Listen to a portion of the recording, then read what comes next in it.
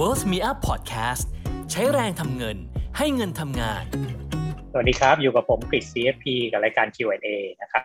สำหรับคำถามวันนี้ก็มาจากคุณซีนะครับเป็นเรื่องของภาษีเงินปันผลนะครับคำถามก็คือภาษีเงินปันผลกองทุนนะครับกับภาษีเงินปันผลหุ้นเนี่ยเหมือนกันหรือไม่นะครับมีการหักสูงกว่ากันไหมภาษีเงินปันผลหุ้นกับกองทุนเนี่ยเวลาหักเนี่ยนะครับก็หัก 10% เหมือนกันนะครับไม่ได้ต่างกันนะครับเพียงแต่ว่าจะมีความต่างในรายละเอียดนะครับบางอย่างนะครับเดี๋ยวเริ่มที่ภาษีปันผลของกองทุนก่อนแล้วกันนะครับภาษีเงินปันผลกองทุนเนี่ย 10% เนี่ยเป็นเงินได้40วงเล็บ4นะครับก็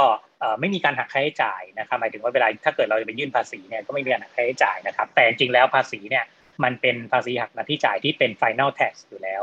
นะครับเป็น final tax ความหมายคืออะไรหัก 10% ไปแล้วก็จบกันนะครับไม่ต้องไปยื่นภาษีอะไรให้วุ่นวายนะครับแต่ทีนี้เราจะยื่นภาษีก็ได้นะครับเราจะเอาไปยื่นภาษีก็ได้นะถ้ากรณีที่อัตราภาษีของเราเนี่ยบุคคลธรรมดาเนี่ยนะครับมันอยู่ในระดับที่ค่อนข้างต่ำนะครับนี้เนี่ยเราก็ต้องดูว่ามันคุ้มหรือไม่ถ้าเกิดอย่างเช่นแบบเราเสียภาษีเราเป็นคนที่มีรายได้ไม่เยอะนะครับแล้วก็เสียภาษีอยู่ในช่วงประมาณสักอย่างเช่นอยู่ในช่วงยกเว้นภาษีอย่างเงี้ยนะครับรายได้ไม่เกิน 300,000 อย่างเงี้ยนะครับหรือว่าแบบอยู่ในภาษีในช่วง 5% 10% อยู่ในช่วงคาบเกี่ยวกันอย่างเงี้ยนะครับก็ลองคำนวณดูได้นะครับว่าถ้าเรายื่นภาษีตัวนี้ไปเนี่ยนะครับแล้วเราก็ยื่นหักหน้าที่จ่ายไปด้วยเนี่ยว่าเราถูกหักหน้าที่จ่ายไปแล้วนะ 10% นะครับพอไปคำนวณภาษีประจำปีจริงๆแล้วเนี่ยเราจะได้เงินคืนหรือเปล่านะครับก็สามารถที่จะทำได้เหมือนกันนะครับแต่ถ้าเกิดเราจะยื่นเนี่ยนะครับก็ต้องยื่นทุกกองทุนนะครับเราจะเลือกยื่นแค่แบบบางกองอะไรอย่างเงี้ยก็ไม่ได้นะครับเราก็ต้องยื่นให้ทุกกองเลยนะครับเช่นเรียกว่าถ้าเราจะยื่นพงดนะครับ90แล้วเราจะระบุว่าเรามีเงินได้จากปันผลกองทุนใน40วงเล็บ4เนี่ยเรายื่นว่าเรามีเงินได้ตรงนี้เนี่ยเราก็ต้องเอาของทุกกองเลยมายื่นรวมเป็นเงินได้ประจำปีทั้งหมดนะครับฉะนั้นเนี่ยก็ต้องไปลองคำนวณดูให้ดีนะครับว่าถ้ายื่นภาษีแล้วเนี่ยมันจะคุ้มค่าไหมนะครับแต่กองทุนบางประเภทเนี่ยก็อาจจะมีการยกเว้นภาษีเงินปันผลอย่างเงี้ยนะครับก็อาจจะมีนะครับอย่างเช่นพวกกองทุนโ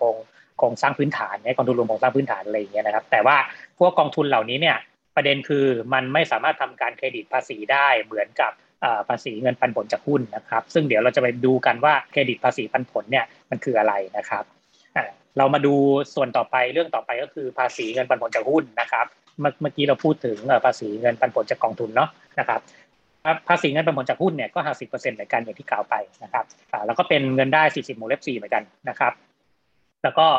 เป็น final tax เหมือนกันนะครับถ้าเราได้เงินปันผลจากหุ้นมานะครับเขาจะหักภาษีหน้าที่จ่ายเรา 10% นะครับจากนั้นเนี่ยก็อยู่ที่ว่าเราเนี่ยจะไปยื่นรวมปลายปีหรือเปล่าลักษณะการหลักการคล้ายกันเลยนะครับคล้ายกับกองทุนนะครับเพียงแต่ว่า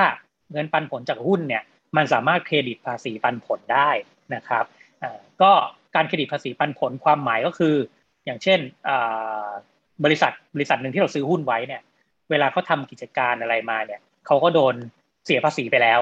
1 ต่อนะครับก็คือภาษีนิติบุคคลถูกไหมครับอย่างเช่นไม่ว่าเขาอย่างเช่นเขาทำกิจการมาเสร็จปลายปีเนี่ยเขาเสียภาษี 20% ภาษีนิติบุคคล